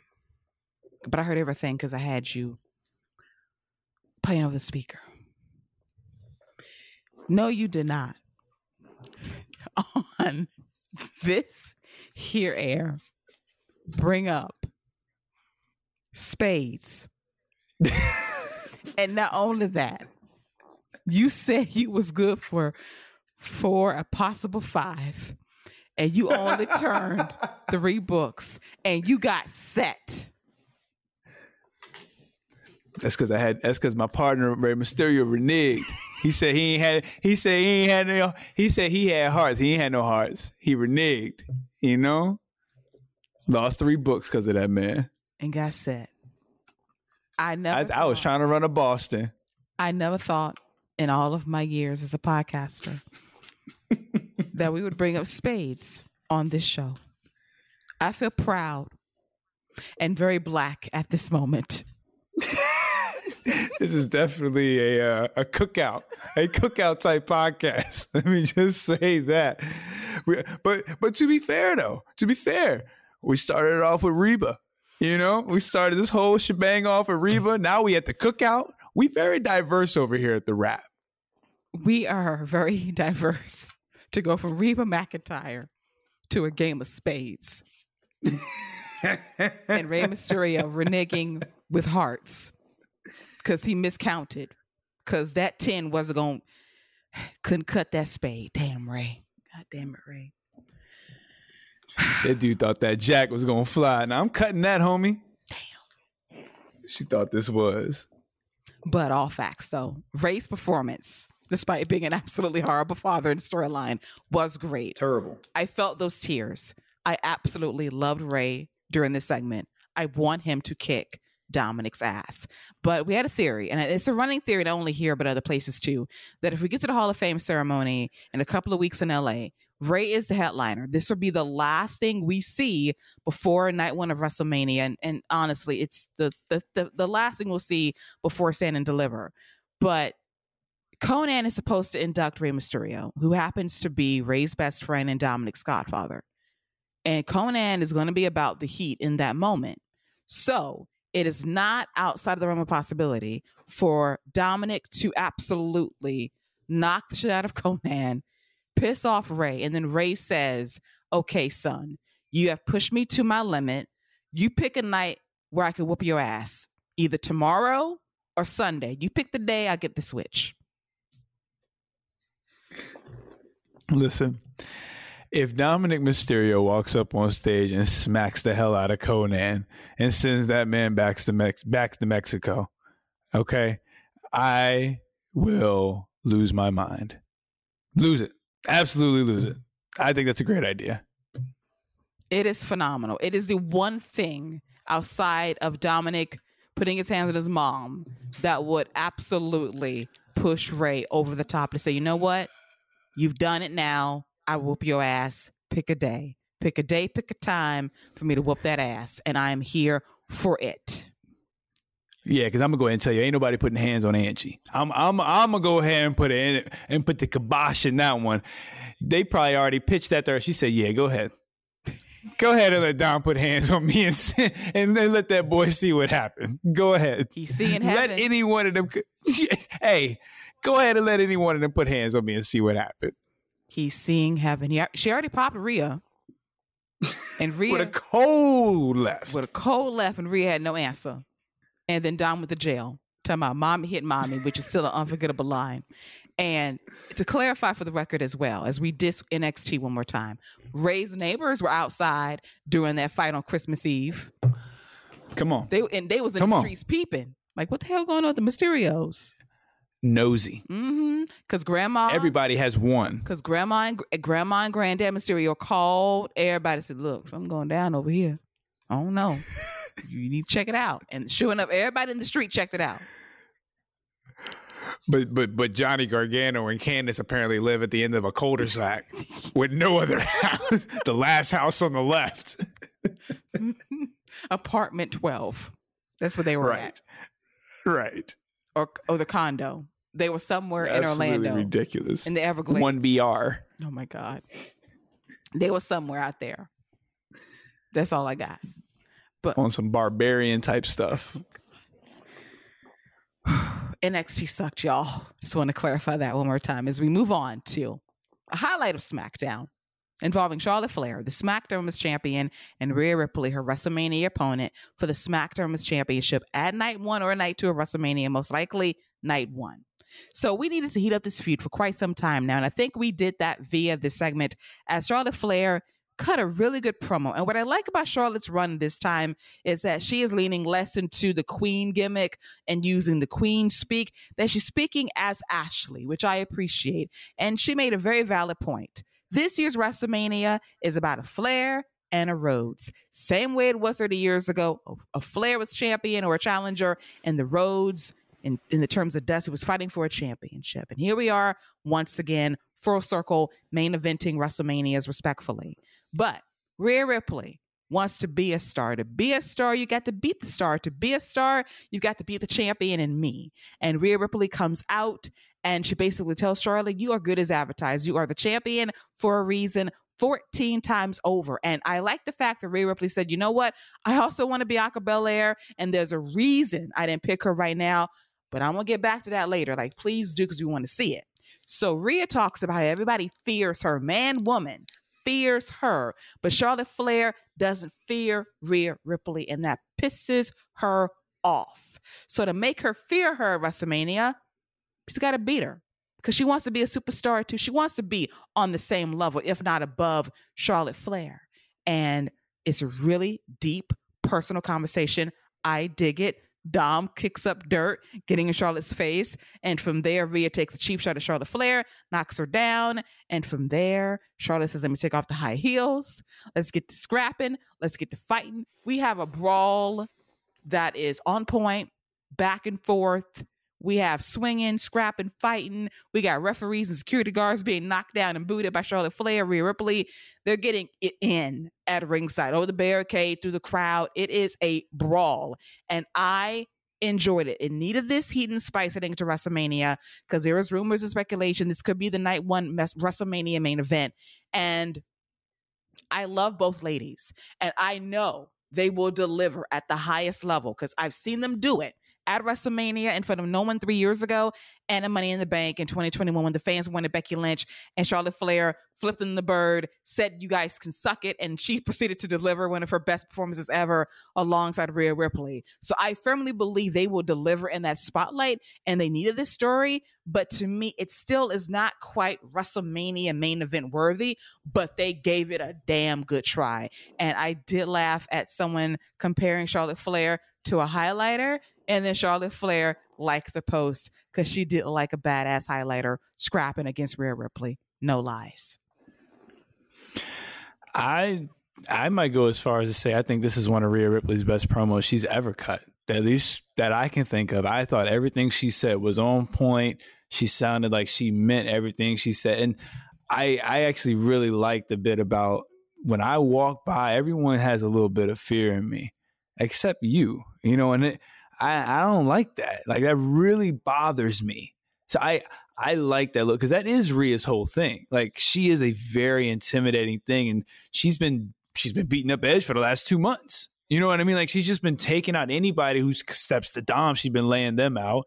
So I really like that, and I like the fact that you mentioned Charlotte is getting away from the Queen's talk, and I also appreciate the fact that she's not really leaning into being this super babyface either. She just genuinely sees herself as this star, Whether people want to admit she is or want to, or think she is or think she's over pushed, which she might be, that's fine. But she is one of the top women, and she absolutely carries herself like that. She carries herself like the biggest star in the division, whether she is or not. She carries herself like that.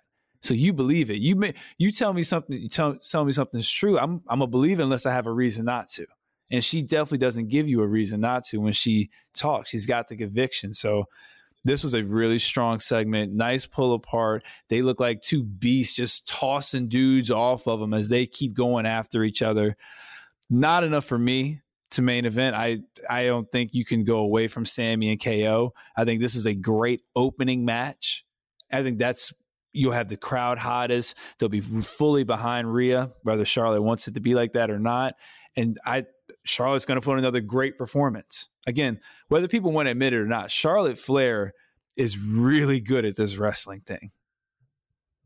She is one of the greatest big match performers in WWE history. And Rhea Ripley, ever. And Rhea Ripley is one of her greatest opponents ever. I have seen them compete, and they don't miss. They're going to have a hell of a fight at WrestleMania. Whether it's the main event or the middle of the show or the kickoff, they're going to absolutely tear the house down. That's what they do. And it will be a heated match. It will be great. It will be one of the best matches of the weekend. And I love a motivated Charlotte who can go, and Rhea Ripley will always be motivated. So I expect this to be a damn, if not great match at WrestleMania Night 1. During the pandemic, that WrestleMania where they wrestled, I thought that was the best match at that WrestleMania. And that's the same Mania with KO and Seth Rollins, and they put on a great match too. So with a crowd behind them to amplify the match, yeah, this is going to be a great match. Like the Bianca match, like the women have real opportunities to steal the show again. Absolutely. And in the event that this is the main event, I won't be mad about it. But I just know for a fact, Charlotte Flair, main eventing WrestleMania, will be definitely on her game that night. Because she got a point to prove. Because she's going to get booed. I fully expect Rhea to go in there fully cheered, and Charlotte in the main event, people are going to be like, oh my God, it's Charlotte in the main event again. And you're right. That's when she thrives anyway. When everyone is against her and wants her to fail. And it's like, oh my God, we're sick of you, booby. That's when she thrives. She always thrives in those type of situations. Like she feeds off that. And that's why she's just so great as a natural heel, because she can feed off the hate and energy. So yeah, I'm not worried about the match. I think it's going to be great. Me personally, I think this will be better than Asuka and Bianca. I do agree. I think this would be the better match of the two. The story is really starting to click for me now, and we've seen them work, and I love their match at WrestleMania 3 years ago. Nobody was there. Their emotion and how they just fought was so great. Mm-hmm. And like I said, a struggle, a battle. And then their follow-up at Money in the Bank the following year, and how they turned that crowd in their favor, who was very heavy for Becky Lynch. And they said, you ain't going to be pissing on our match. And sure enough, they won those crowds over and had one of the better matches that year in WWE. As we segue to our main event angle involving Sami Zayn and Jey Uso. Now, earlier in the show, we had noted mediator Cody Luther King come out, and he was casket sharp. Not going to lie. He came out to try to be a mediator between Kevin Owens and Sami Zayn. He wanted them to be friends, to hug it out. The fans chanting, hug it out, work shit out. Talked about Kevin saying, hey, when I left WWE back in 2016, you gave me some references to some friends on the indie scene. The Bucks, Kenny Omega, hook up with them. They can help you try to navigate these waters on the indie scene. Found my way and became who I am today because of you, because you helped me out. And I know that you love Sam. I know you got love for him. You need to work your stuff out. You can't do this alone. And Sami Zayn's cardinal mistake was, we ain't got to be friends. We just got to work together, tear down the bloodline. But Kevin Owens needed that friendship. He missed it. And for Sami to slight that was an offense to him. So KO says, nope, no hugs, no deal. I got this. Peace out. So we go to the parking lot, and KO's about to drive away. And Sami Zayn realizes what Kevin Owens needs to hear. You are my friend. You are my brother. I love you. This isn't just about the bloodline. I sincerely care about you, and I'm sorry. So KO drives away, and Sami's crestfallen because he has to have this face-to-face confrontation against Jey Uso at the end of the show. So here's our Kansas City showdown between Sami Zayn and Jey Uso. Love the confrontation because once again, Jey reiterates, I never liked you, Sami. I hated you from day one, but my brother loved you. Hell, even Paul Heyman loved you. Roman Reigns loved you. I didn't love you. I hated you. But then you won me over. I saw who you could be with us, and then you turned around and stabbed us in the back. But I always knew from the jump you was a fake-ass oos, and the fans boo. And Sami Zayn is going to clap back and say, you know what? I thought we were brothers. I thought we were good. I thought we were the ones. But you're just mad at me because I did something you wish you could do, and that was sit your cousin with that chair at the Royal Rumble because you have been in this thing for nearly 3 years with no way out. I found a way out. You didn't. And in some ways, you're mad about it because you couldn't do it first. And Jay's reaction was like, you know what? Points were made. You're right. I feel some kind of way about it. That leads to a brawl between the two, which I loved. And then we have Jim Uso coming out there to defend his brother. And then we hear KO's music hit. And KO comes out, cleans house on Jimmy and Jay, hits a stunner, pop a powerbomb on both brothers. And then we have Sami Zayn in the corner convalescing, and he gets up, and the fans are on their feet, and they want the hug. They want them to hug it out, work their shit out, get along. And at the right time, at the right show, at the right place, on the right night, we finally got the reconciliation as Sami and Kevin Owens hugged. The fans pop for this moment. I loved it because it reminded me of the Shield moment between Mox and Rollins 5 years ago. But I think WWE missed a peak by a week. But in this case, they got it right on time, 2 weeks before WrestleMania. And this was perfection. Then we have noted mediator Cody Luther King looking on backstage as the proud father saying, my work here is done. Let me go on to my WrestleMania main event to finish my story against Roman Reigns. This was great. This is what I wanted for months. We're here, Scott, almost at the finish line. It will be, presumably speaking, the Usos versus Sami Zayn and Kevin Owens for the undisputed WWE Tag Team titles at WrestleMania. And that would be the night part 1 of the Bloodline will fall. I mean, there's not much to add to that. Everything you laid out, that story, it's beautifully told. Cody Luther King ending racism and bringing friends back together. What more can you ask out of that man? Single-handedly bringing down the bloodline, if you think about it. No, this was great. Saying the whole thing with Sami realizing that Kevin Owens wanted friendship, because Kevin Owens was like, listen, I've heard everything you've had to say. I've heard everything that you've had to say. You've already said it, but why would I do you're right. We don't have to be friends and we just need to work together. But why would I do that for somebody who doesn't want to be my friend? I love that line because Sami didn't have to say, we don't have to be we're not friends. We don't have to, he didn't have to say any of that, but he kept saying it, kept reiterating it.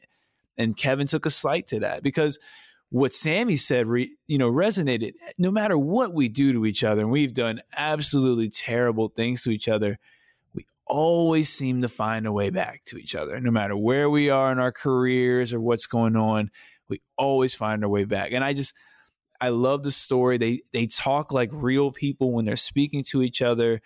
And it's very smart of Cody Rhodes to be right in the center of that, because this is just another way of keeping Cody as that number one guy, that number one babyface to the fans, because now it's going to be perceived as he's the reason Sami and KO were able to squash this beef and get together. That's another notch in the babyface Cody Rhodes belt. So it's just been very smart how they've laid this out.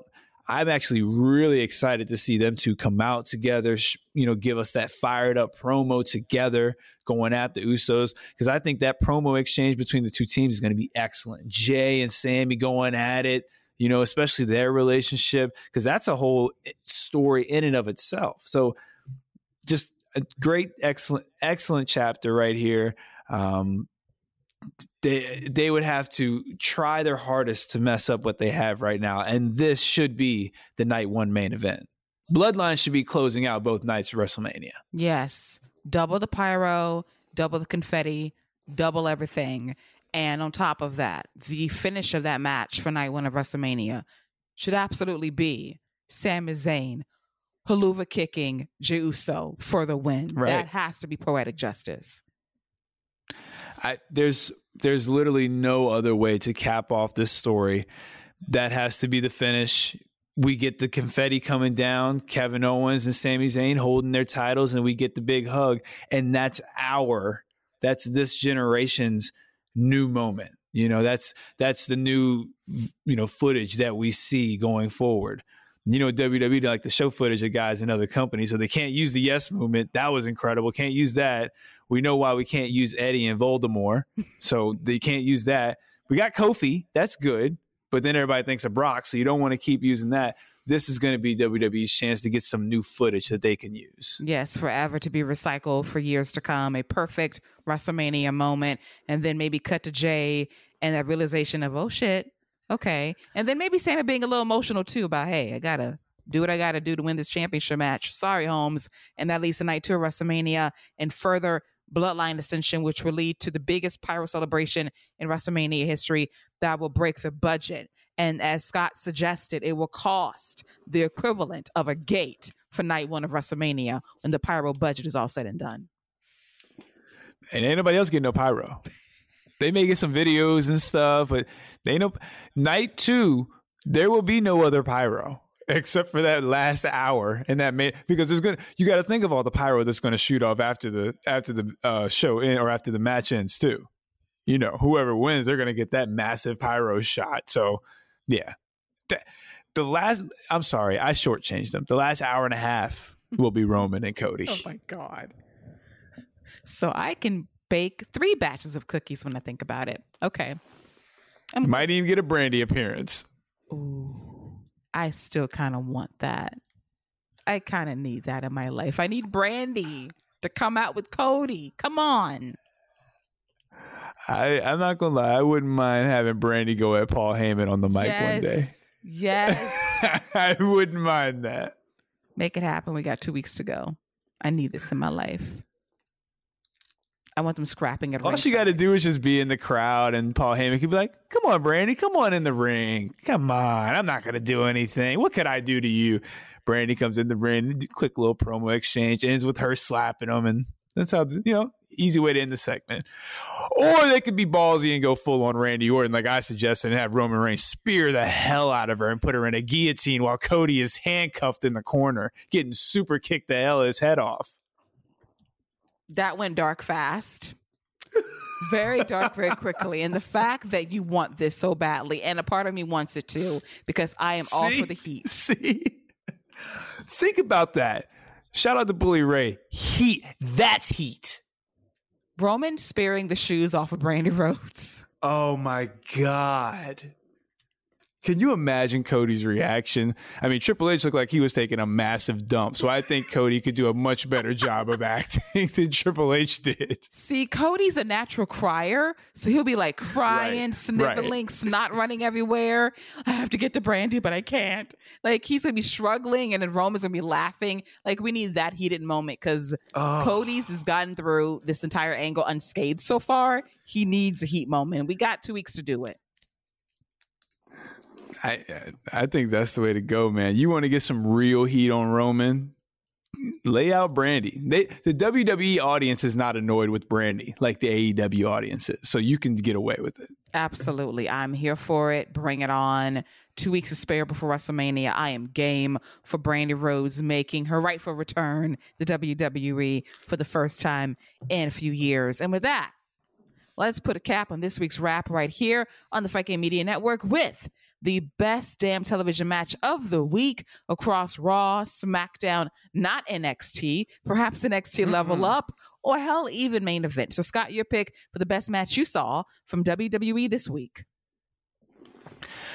I can't say it was the best match, but it was my favorite match. And I think I'm going to go with Austin Theory, man. I like the fire he showed. Angelo Dawkins is always great, but I really liked the bounce back Austin Theory had, and I thought the match was really good. So yeah, Austin Theory versus Angelo Dawkins is definitely a match worthy to go out of your way and check out.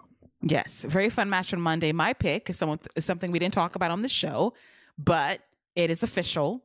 It is going to be a slobber knocker, big hoss battle between Gunther, the Intercontinental Champion, versus both Sheamus and Drew McIntyre.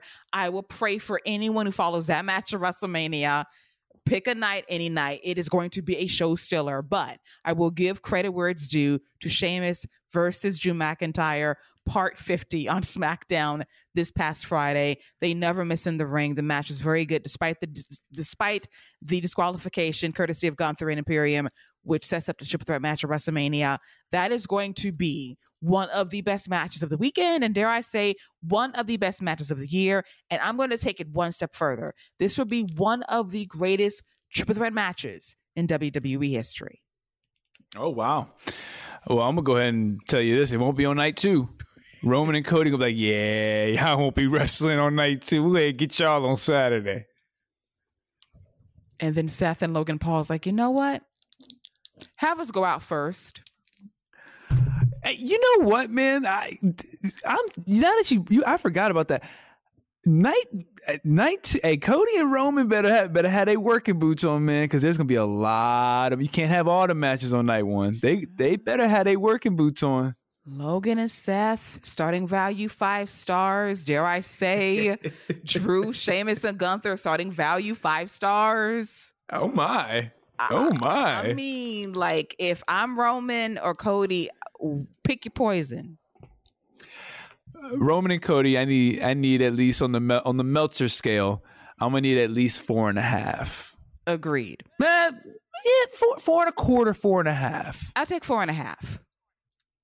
Yeah, I'd be happy with 4.5. I'm not expecting a 5-star match. I don't need a 5-star just because of the story we had, but match quality, I need a 4.5 out of here, which I think we can get. Yeah, for sure. But night 1 WrestleMania, that could be an all-time card, depending how they... Could be as good as this year's or last year's. Yeah, because that back in 9 was excellent. So it's going to be good. It's going to be good. So we're looking forward to it. 2 weeks out until WrestleMania's night 1 and 2 going down in Inglewood, California at SoFi Stadium. It's going to be a great show. I do believe we're going to cover it right here on The Wrap and unfortunately discuss that and deliver too, which should be a good show.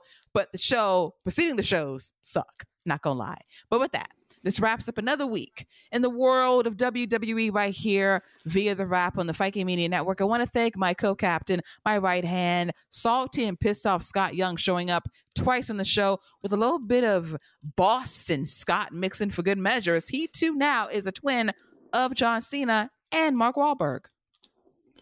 I watched Four Brothers the other day, so I had Marky Mark. It's always a pleasure to chop it up and talk all things WWE. I missed you last week. I'm glad to be back in the saddle. It's WrestleMania season, man. Things are revving up. So this was a fun show. I'm looking forward to see what happens next week. Hopefully you don't make me watch NXT. Hopefully, but only on this show can we talk about Reba McEntire, venison, and spades with a dash of Ghostwriter and Wishbone. And all of that is still better than NXT. Yeah. Shout out the scripts, man. Scripts, writing scripts that actually happened on Tuesday. And with that, I'm going to put a pin on this episode of The Wrap right here on the Fight Game Media Network. We'll be back next Saturday with Scott. It is official. Someone is joining us next week with a couple of double initials. Okay. So it looks like I'm going to be outnumbered next week as the Lakers fan. You will, but at the same time, we can't talk because our Warriors suck right now. So you might have a good week when it's all said and done. But yes, Garrett Gonzalez will be here next week for the WrestleMania preview special edition of The Wrap right here on the Fight Game Media Network. So until then, for myself and for Salty Scott Young, that's a wrap on all things WWE this week. Take care. Bye-bye. Millions of people have lost weight with personalized plans from Noom. Like Evan, who can't stand salads and still lost 50 pounds. Salads generally for most people are the easy button, right? For me, that wasn't an option. I never really was a salad guy. That's just not who I am. But Noom worked for me. Get your personalized plan today at Noom.com. Real Noom user compensated to provide their story. In 4 weeks, the typical Noom user can expect to lose 1 to 2 pounds per week. Individual results may vary. When you need mealtime inspiration, it's worth shopping Kroger, where you'll find over 30,000 mouth-watering choices that excite your inner foodie. And no matter what tasty choice you make, you'll enjoy our everyday low prices, plus extra ways to save, like digital coupons worth over $600 each week. You can also save up to $1 off per gallon at the pump with fuel points. More savings and more inspiring flavors make shopping Kroger worth it every time. Kroger, fresh for everyone. Fuel restrictions apply.